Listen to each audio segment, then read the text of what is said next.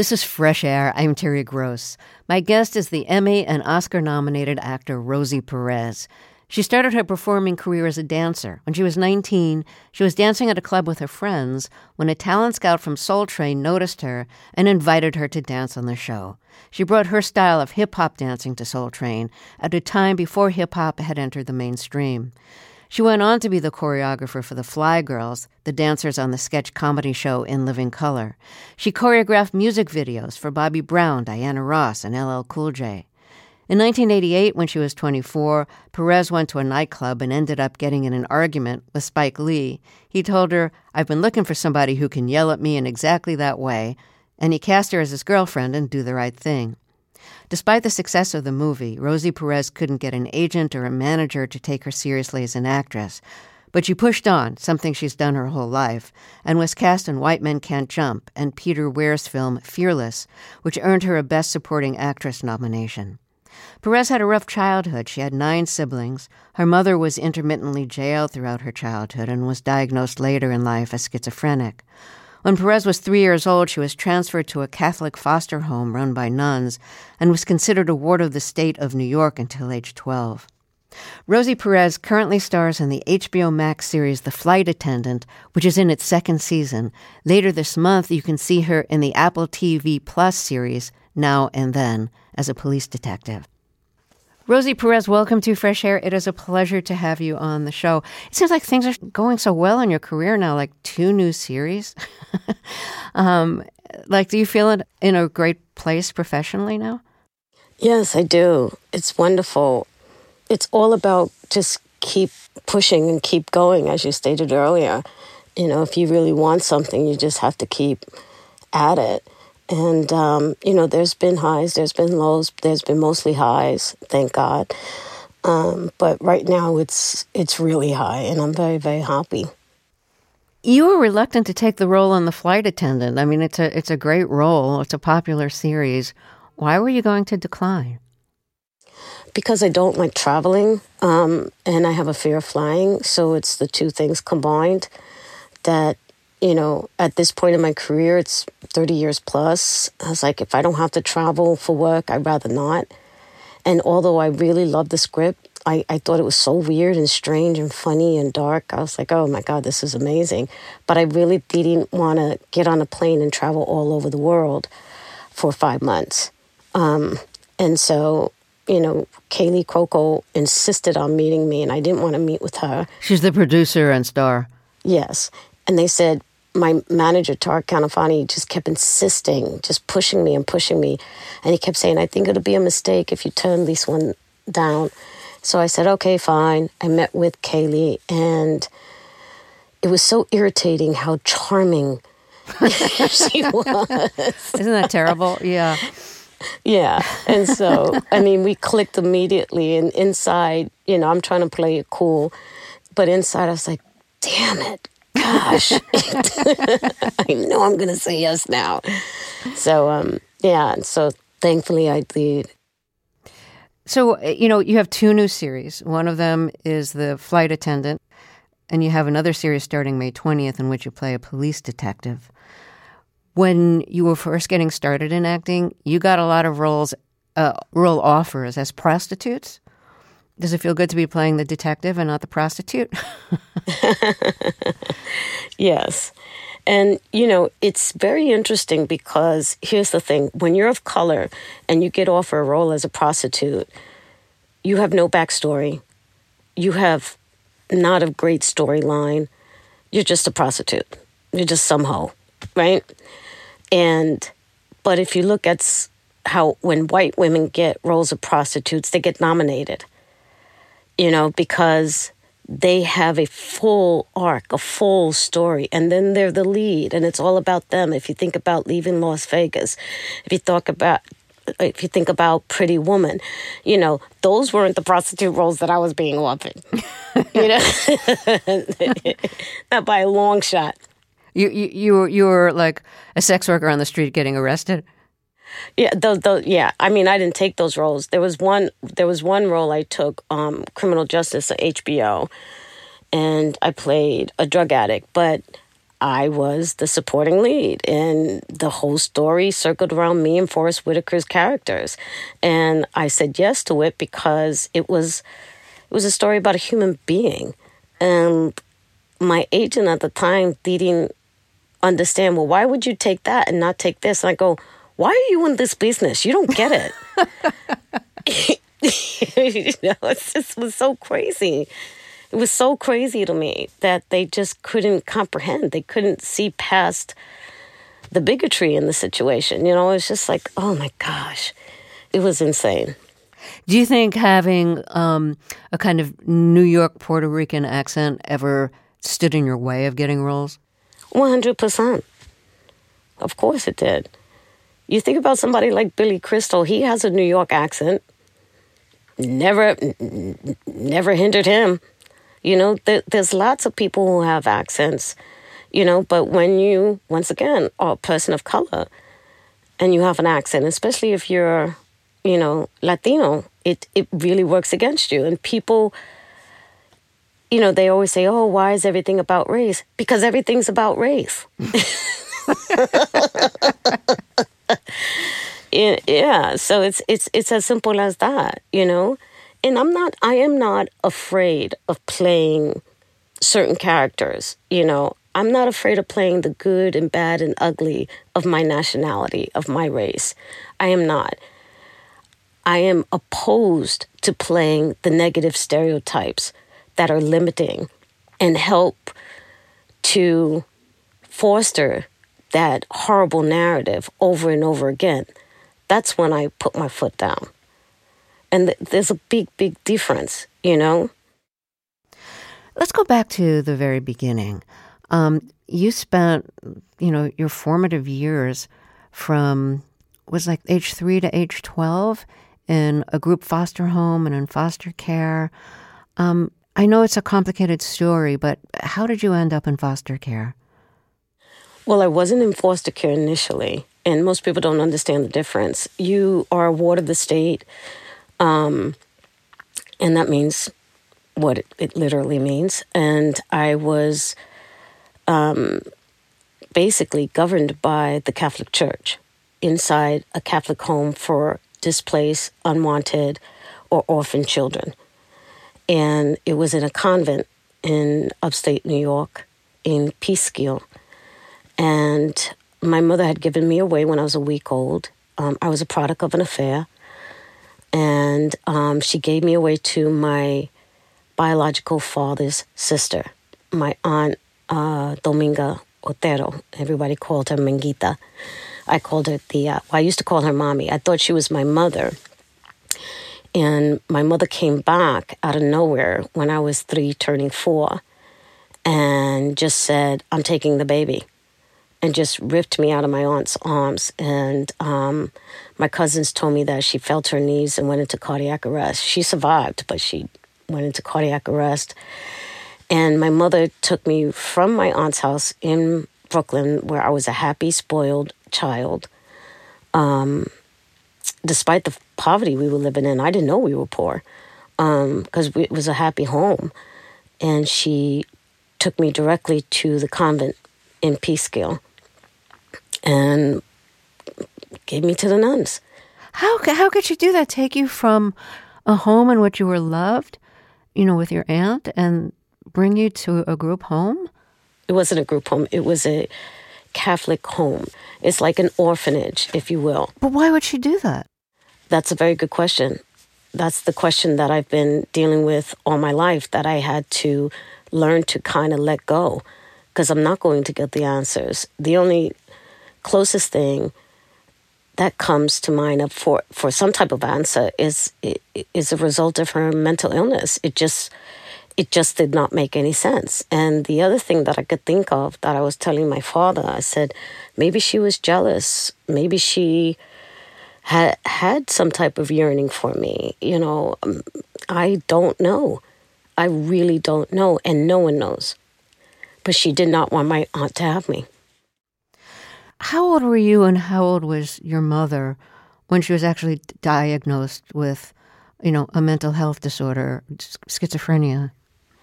I don't know, but I do remember I don't know what age I was. I was maybe around 10 or 11, I think, when a social worker, Mrs. Sanchez, told me that my mother had mental illness. And I just looked at her.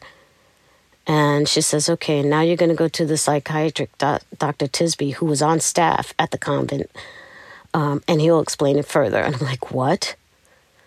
It's just a lot for a kid to take in. You know what I mean? And what also people don't understand, in the Catholic home, on weekends, you were able to get visits from your relatives, or you were able to go home for what they called home visits. And my aunt had petitioned for me always to go home, and my mother would deny it a lot of the time. So most of the time I would go take the train down back to New York and the subways to Brooklyn with my aunt back to my house, my aunt's home. And once in a blue moon, I would go to my mother's home. But there were weekends where she would just deny it. And so my aunt would trek all the way upstate to see me. So there was hardly, I wouldn't say every, but there was hardly a weekend where I didn't see her, my aunt. And it was very seldom when I saw my mother, because they would say, oh, you can't go home to your aunt this weekend because your mother's coming up for a visit. And we would sit there and wait for hours, and most of the time she would never come. And it just, all these things turned me into an introvert, angry little girl. Well, I can't imagine what it's like to not only have your mother reject you, but take you out of a home where you're loved, put you in a Catholic home for girls as an orphan, when you had both a mother and a loving aunt, and your mother would prevent you from seeing the aunt. I can't imagine how that made you feel about your ability to be loved. It was horrible. It was really horrible. And on top of that, my half-brothers and sisters, my mother's other children, were in the home as well. And there was the girls' dormitory and the boys' dormitory, and we were kept very, very separate except for playtime and eating. And the other girls in the dormitory would say, you have half-sisters, but they say that you're not really their sister. And I was like, what? So it was just so confusing, and my aunt would have to fill me in. And the counselors there, too, there were some wonderful counselors there, I would have to say. There was one very sadistic nun who used to beat the crap out of me on a regular because I had a strong will and a strong spirit. Because I would say practically every day, I don't belong here. And it was like, smack, smack, smack. Get on your knees. Pray to Jesus and for forgiveness. I'm like, what? It's like a 5. It's just, and it was just too much. It was just really, really too much. And because of those formative earlier years with my aunt, who always told me I was special, always told me I was loved, I had a different sensibility than majority of the kids there. And there was only a few that fell into the same tribe as I, and that we were like, we don't belong here.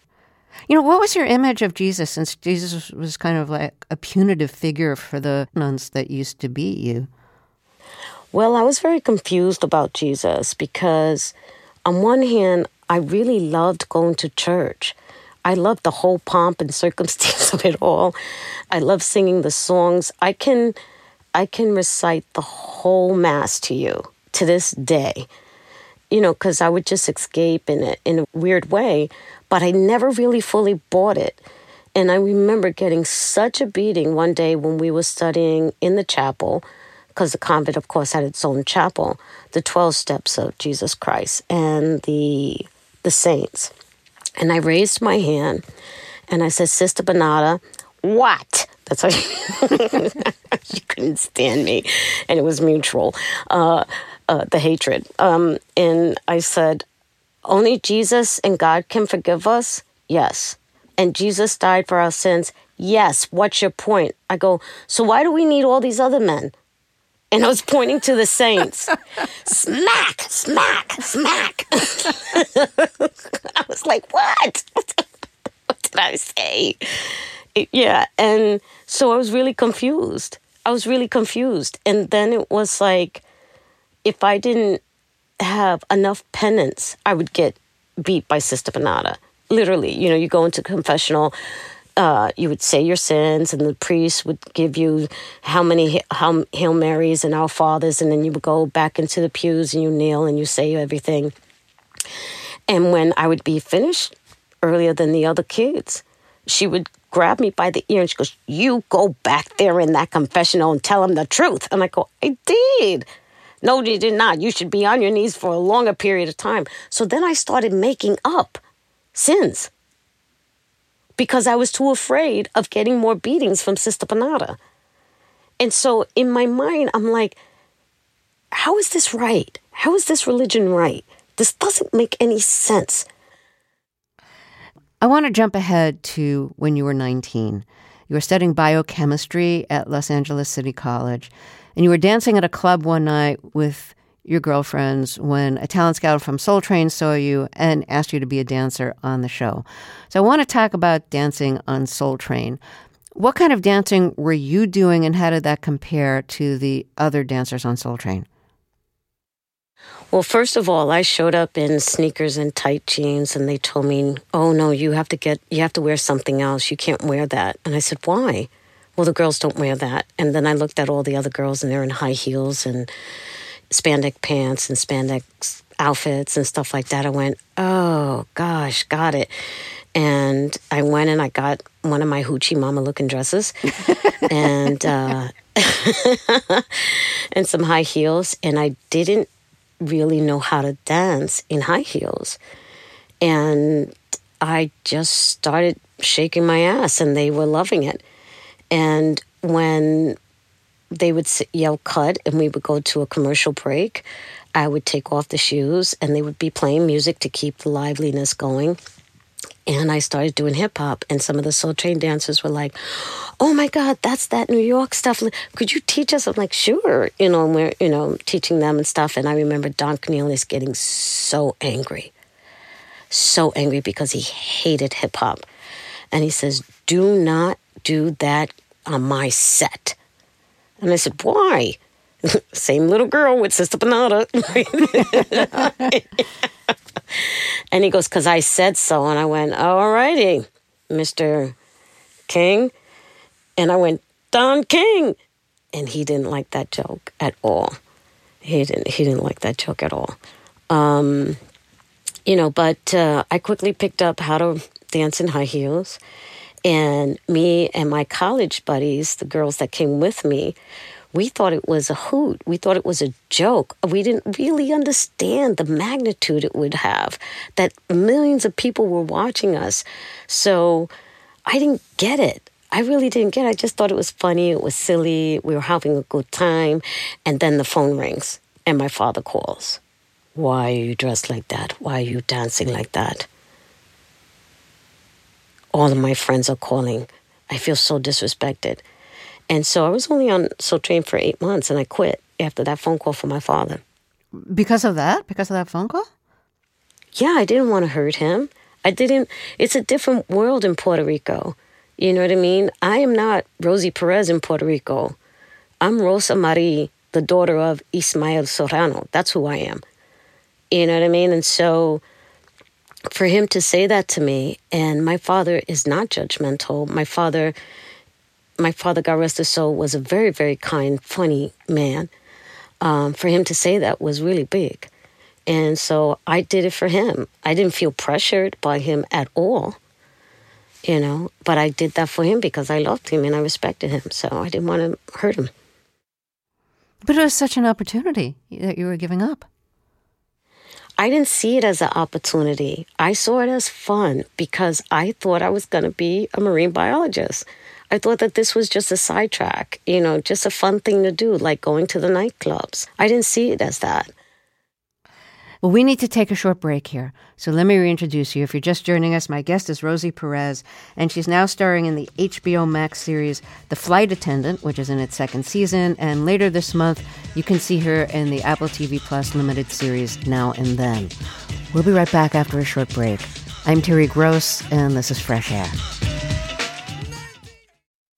Let's get back to my interview with Rosie Perez. She's now co-starring in the series The Flight Attendant on HBO Max and in the new series Now and Then, which premieres May 20th on Apple TV+. After being raised as a ward of the state of New York and in foster care, she's had quite a career. She co-starred with Spike Lee in his film Do the Right Thing and danced to Public Enemy's Fight the Power in the opening credit sequence of the film. She co-starred in Fearless and White Men Can't Jump, and she was the choreographer for the Fly Girls on the sketch comedy show In Living Color.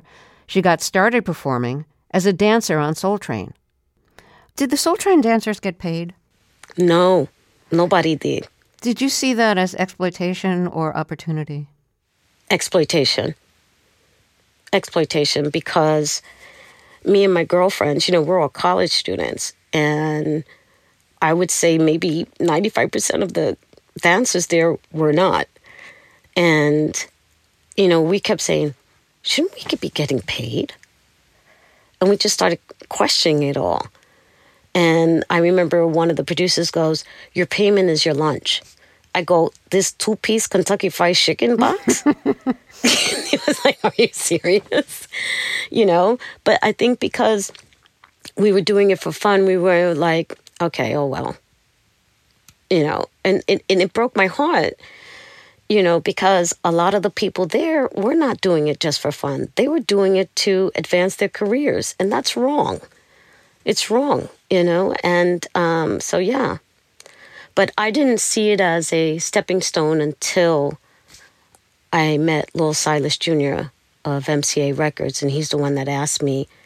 He saw me dancing on the side during commercial breaks, doing hip-hop routines with this dancer on Soul Train. His name was Ricky. His name is Ricky. We're still friends.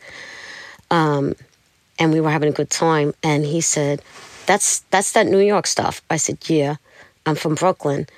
And he said, can you teach that to my new artist? He's going solo. I go, who is he? And he says, it's a secret. I said, well, I'm not a choreographer, sir. I'm a college student. And he says, I'll pay you $1,600 a day. I said, I'll be there Monday. And that's how my choreography career started. So you started doing choreography, and then Spike Lee cast you in Do the Right Thing. That was before, I'm trying to get my chronology straight, that was before In Living Color, right? Yes. Right. So let's talk about Spike Lee casting you in Do the Right Thing. And you have that amazing opening episode in which you're dancing to Fight the Power. So Spike Lee saw you at a club, and it's not just your dancing that impressed him. I'm not sure he even saw you dance. It was your way of arguing. Yeah, it was my arguing. So you were arguing over a butt contest. Now, I'd never, honestly, I confess, I hadn't heard of a butt contest before. Is it what it sounds like, where guys sit around judging women's butts? Yes. It was a promotional thing because he was promoting School Days, and one of the theme songs was Doing the Butt. And then I climbed on top of a speaker and I was mocking it. I was like, is this what you want? And I was bending over and I was telling the women, don't degrade yourselves. You deserve better. Don't do these. And then security guards came and I went, I'm sorry. I was so full of crap. And then while I was getting down, Spike couldn't stop laughing at me. And then I got really angry. And I said, what's so effing funny? And he laughed again. And I just went off and he couldn't stop laughing. And I was like, who is this little man? You didn't know who he was? I did not know who he was. He didn't look like Mars Blackman from She's Gotta Have It. He didn't look like that, you know? And so I really did not recognize him. But my girlfriend, Marion Wade, who went to the club with me, recognized him, and she kept telling me, shut up. That's Spike Lee. I go, who? And that's when he goes, you're an actress. I said, no, I'm not an actress. He goes, oh, yes, you are. And, he told his business producer, Monty Ross, I believe his name was, to give me a card. Then he asked me to audition for Do the Right Thing, and Robbie Reed, the casting director, called him even before I was leaving the casting session and said, "This is your girl." What a great story. So you did that iconic dance at the beginning of Do the Right Thing. And I watched it again recently, and it's such a dance of strength and power. In part of it, you're wearing boxing gloves, like pink boxing gloves. And I know you loved watching boxing as a kid, and I think maybe you still do. And that sense of like, this is about strength and power is so evident in your dancing. Like, a lot of dancing is all about like, I'm so sexy. And I'm not saying that your dancing isn't sexy, but just that it conveys a whole lot of strength. Oh, well, thank you. I have to give the credit to Spike. We had a different choreographed routine for the opening, and Spike just kept saying it's not working because it was the opening song for Do the Right Thing was supposed to be Cool Jerk. Cool Jerk, dun, dun, dun, dun, dun, dun. That's what was the original song. And he came back with Fight the Power by Chuck D and Public Enemy. And I listened to it and I started screaming, "Oh my God, this is it. And I said, I got it. And right on the spot, I just started choreographing it. Right on the spot. And it just all came out. And the choreographer started helping me with the structure as well. And we really did a good job together. And we literally had maybe 2 days to pull it together. And we shot that opening scene for 8 hours straight. 8 hours? One break for lunch, yes. And You must have been exhausted afterwards. I was exhausted. I was tired. There was times where I was crying. I developed tennis elbow from throwing those horrible punches I was throwing because I was so tired. And the very last take, I said, "I'm not doing it again. I'm done. I'm going home. This is abuse." And Spike was laughing. He was like, "Don't worry, we got it. We got it." Well, we need to take a short break here, so let me reintroduce you. If you're just joining us, my guest is Rosie Perez. We'll be right back. I'm Terry Gross, and this is Fresh Air.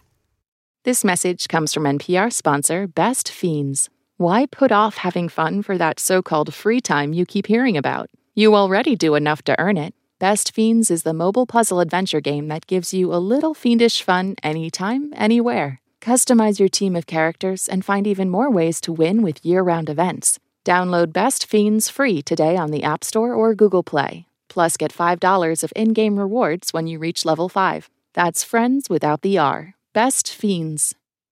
Let's get back to my interview with Rosie Perez. She's now starring in The Flight Attendant, which is in its second season on HBO Max. And she stars in the new series Now and Then, in which she plays a police detective. It premieres May 20th on Apple TV+. When we left off, we were talking about the dance she choreographed and performed for the opening credit sequence of Spike Lee's Do the Right Thing. That was a movie that it felt like everybody saw it, and like it was one of those, like, you have to see the movie and you have to have an opinion about it. Is it true that the Obamas saw it on their first date? Yes, it's true. When I met Barack Obama, was at the Hispanic Caucus in D.C. I was getting an award, and they asked me to introduce Barack Obama, Senator then, Barack Obama, and John McCain. John McCain did not show up at the last minute. And I said, "Oh, ladies and gentlemen, I'm here to tell you that John McCain didn't show up. But don't worry, Barack Obama got the memo, and he is here." And everybody went crazy. And then there was a long line. I mean, people rushed to the stage to see then Senator Barack Obama, like if he was Michael Jackson, like if he was Bruce Springsteen, like he was a rock star already. And there was this long line to meet him, and I cut the line. And I go, "Hello, Senator." And he goes, "Rosie Perez." And I said, "You know who I am?" And he says, "Yeah." My wife and I, that was our first date. We saw Do the Right Thing and went, oh my God, you saw me naked? And he laughed so hard. And I flushed with embarrassment. But, okay, so you were embarrassed because he saw you naked. You do have that one nude scene where it's a very hot day and you're basically saying, it's too hot to make love. And so Spike Lee's character puts ice cubes on your naked body and runs them across your body. Did your father see the film? I mean, if he was upset at you dancing on Soul Train, I can't imagine how he'd feel about Do the Right Thing. He almost had a heart attack, literally. They had to rush him to the hospital. And it was so bad. Are you serious? Yes, I'm serious. You could ask my sister Carmen. This is the God's truth. He invited the entire town of Aguadilla in Puerto Rico. And when the part came up, they said he stood up and grabbed his heart. Like, you know how Sanford and Son, he would say, Elizabeth. He grabbed his heart, going, my baby, my baby. And he fell down in his chair and they called the ambulance, very Puerto Rican, very telenovela scene, and rushed him to the hospital. And he was okay. And I called him and he goes, oh my God. And I said, I'll never do it again. He said, no. You're a grown up. It's your life. But please, baby, next time, give me a warning, okay? Say you're doing an artistic film. We both started laughing. I said, okay. And I said, you got it. And then I flew down there to be with him. And, and I thought he would be so ashamed to walk around town with me. On the contrary, he was walking around town with me, holding my hand, and in his other hand, he had an 8x10 glossy of me. Oh, that's great.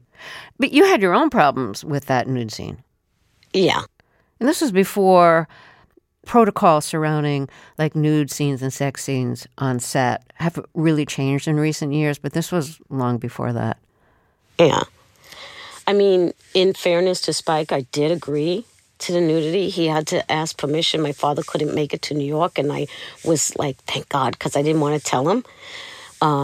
But my brother-in-law, my sister's then husband, said, I'll talk to him. And I'm going, oh my gosh. And my brother-in-law, God rest his soul, very scary guy. And he sat down and Spike had to ask him, and we negotiated the nudity. There was supposed to be more nudity. And we negotiated down to what you saw on screen. But at the time when it was done, in the middle of it, I was fine with all the other body parts. And when it came to my breast, I just felt exploited. And I had thoughts of my father swirling around in my head. And I just started crying. And Ernest Dickerson yelled, cut. And Spike was very angry. And Ernest Dickerson was like, God bless him, because he goes, stop, this is enough, Spike. We got it. This isn't right. He was a cinematographer on the film. He was a cinematographer. And I got up and Ruth Carter put a rope around me and she gave me the biggest hug.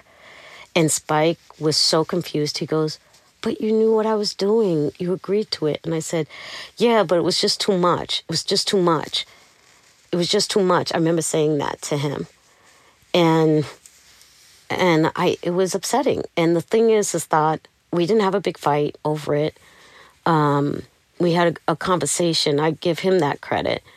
And he said, I'm sorry. I didn't realize. And I said, it's okay. And we finished the day. How come you needed family permission? Were you underage? No, I'm Puerto Rican. Oh, so you just wanted your family permission. I thought it was the right thing to do. Well, it gave you your start as an actress. Yes, it did. And I am forever grateful.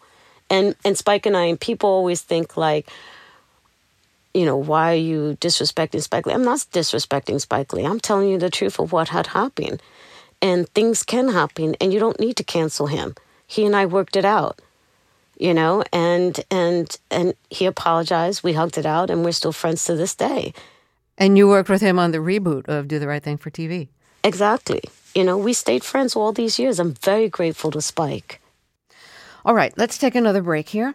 If you're just joining us, my guest is Rosie Perez, and you could see her in season 2 of The Flight Attendant on HBO Max, and later this month you could see her in a new series on Apple TV Plus, which is called Now and Then. We'll be right back after a break. This is Fresh Air.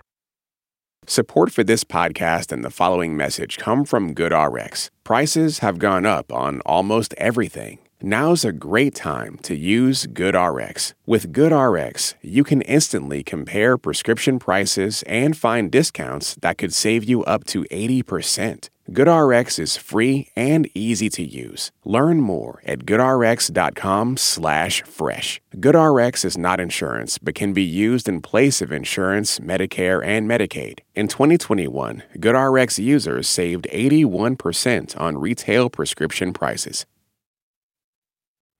In your first acting role in Do the Right Thing, you were cast in that role because Spike saw something in your own personality that would translate perfectly to the role that he had written. A talking back, kind of combative, strong-willed person who was also very attractive and could dance great. But in 1993, in the film Fearless, you played a very different kind of character. You're in a plane crash, holding your infant baby, and you're told before the plane crashes, just hold tight.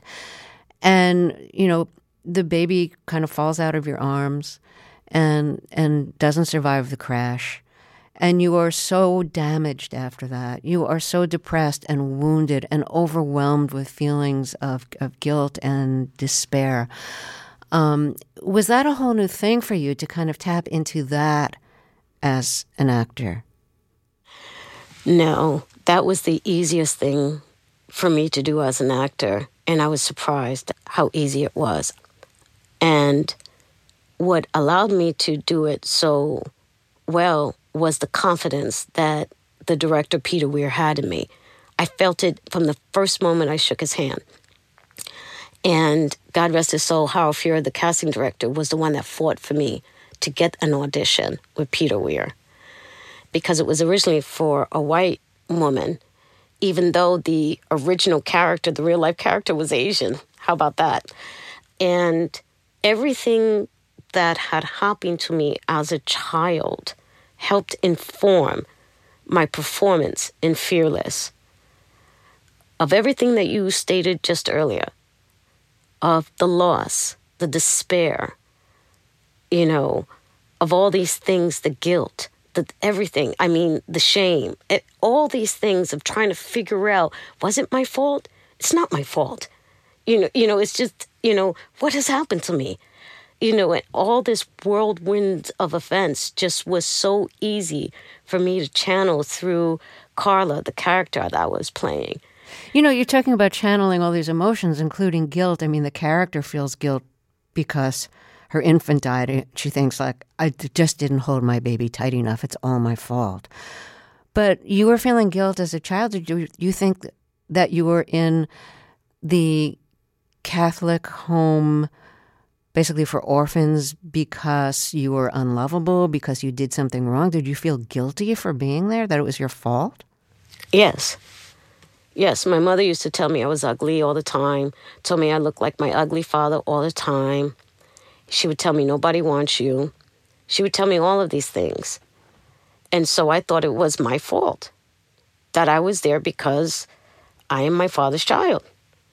I am not her husband's child, her and her husband's child. I am my father's child. I'm a product of affair, a horrible thing, a sin. You were a product of an affair. Your mother had you in an extramarital relationship.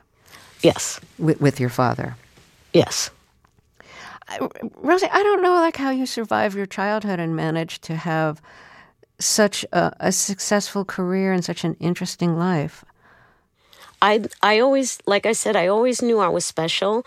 And some people would say that's arrogant, and it's not. It really isn't. It's just, I felt that from all the good people that were in my life, especially this one nun, Sister Margaret Francis. She said, and she was a nun who left the order. Can you believe that scandal? I love it. And she told me when she was leaving the order, I was so depressed because she was so instrumental in my life. She said, put your head down, study hard, and get out, because you can make it. And I never forgot that. I never forgot that. So it kept pushing me and pushing me and pushing me. And I had blinders on. And everything was going well in my life. And then I hit a wall. With all the success that I was having, I hit a wall. Because finally, all the pain from my past that I pushed down, that I had convinced myself I was above, that I was better than the pain, I was better than what had happened to me, just came crashing in. It's like, no, honey, no, you're not past your past. It's in you, and it's informing everything about you. When did that happen? That happened when I met Eve Ensler, when I did the vagina monologues. And she takes me, she goes, oh, we're doing this women's writing program up at Bedford Correctional Facility. And I said, why does that sound so familiar? And we're on the train, and I'm starting to have an anxiety attack and a panic attack. And this is part of my reason why I hate traveling. It's the trips back and forth from the home to Brooklyn. Cannot stand traveling. And being on that metro line was bringing all that back, and I started hyperventilating. And she says, what? And then I said, oh, my God. And she said, what? When we got off the train and we're driving up to the correctional facility, my mother was here. And she said, what? I went, I have to go home. And I started screaming in the parking lot. And she always saw me as a cool, calm, collective, young chick, and I couldn't stop screaming. So your mother had been imprisoned there? Yeah. And I totally forgot about it. And I had one of those PTSD flash memories. And it was Eve Ensler on the way back, held my hand the whole time. I didn't utter a word on the way back. And Eve said, I want you to go to this doctor tomorrow. I said, I don't need a doctor. She goes, you need a doctor. You need to speak to somebody. And she goes, or else you're going to fall apart. And I went home, and my first husband at the time, I told him, I said, she's ridiculous. She's just crazy. She thinks everyone has trauma just because she has trauma. And he's just looking at me, and I go, what? He goes, I think you should go. And I just start screaming again. I'm fine. What's everybody's problem? Look at me. I'm fine. Look at my life. It's just such denial. And it took me a while. And everything I fell into the deepest depression. And then Seth, who's my ex-husband, he said, I will hold your hand and I'll take you to this doctor. I think you should go. And it was difficult. Many, many years where her name is Dr. Susan Gran on 9th Street in Manhattan. She changed my life. And after a couple of years with her, she said to me, I think she goes, you're so smart and you're so quick, but you've outgrown me. And I think you need a higher degree of therapy. I went, what? She goes, impossible medication. I go, who the F do you think you are? She goes, my point. And I go, oh my God. And she said, I'm sending you to a psychiatrist. I go, psychiatrist? And I got really quiet. And she says, you're not mentally ill like your mom. Don't worry. And I went to Dr. Catherine Fadili.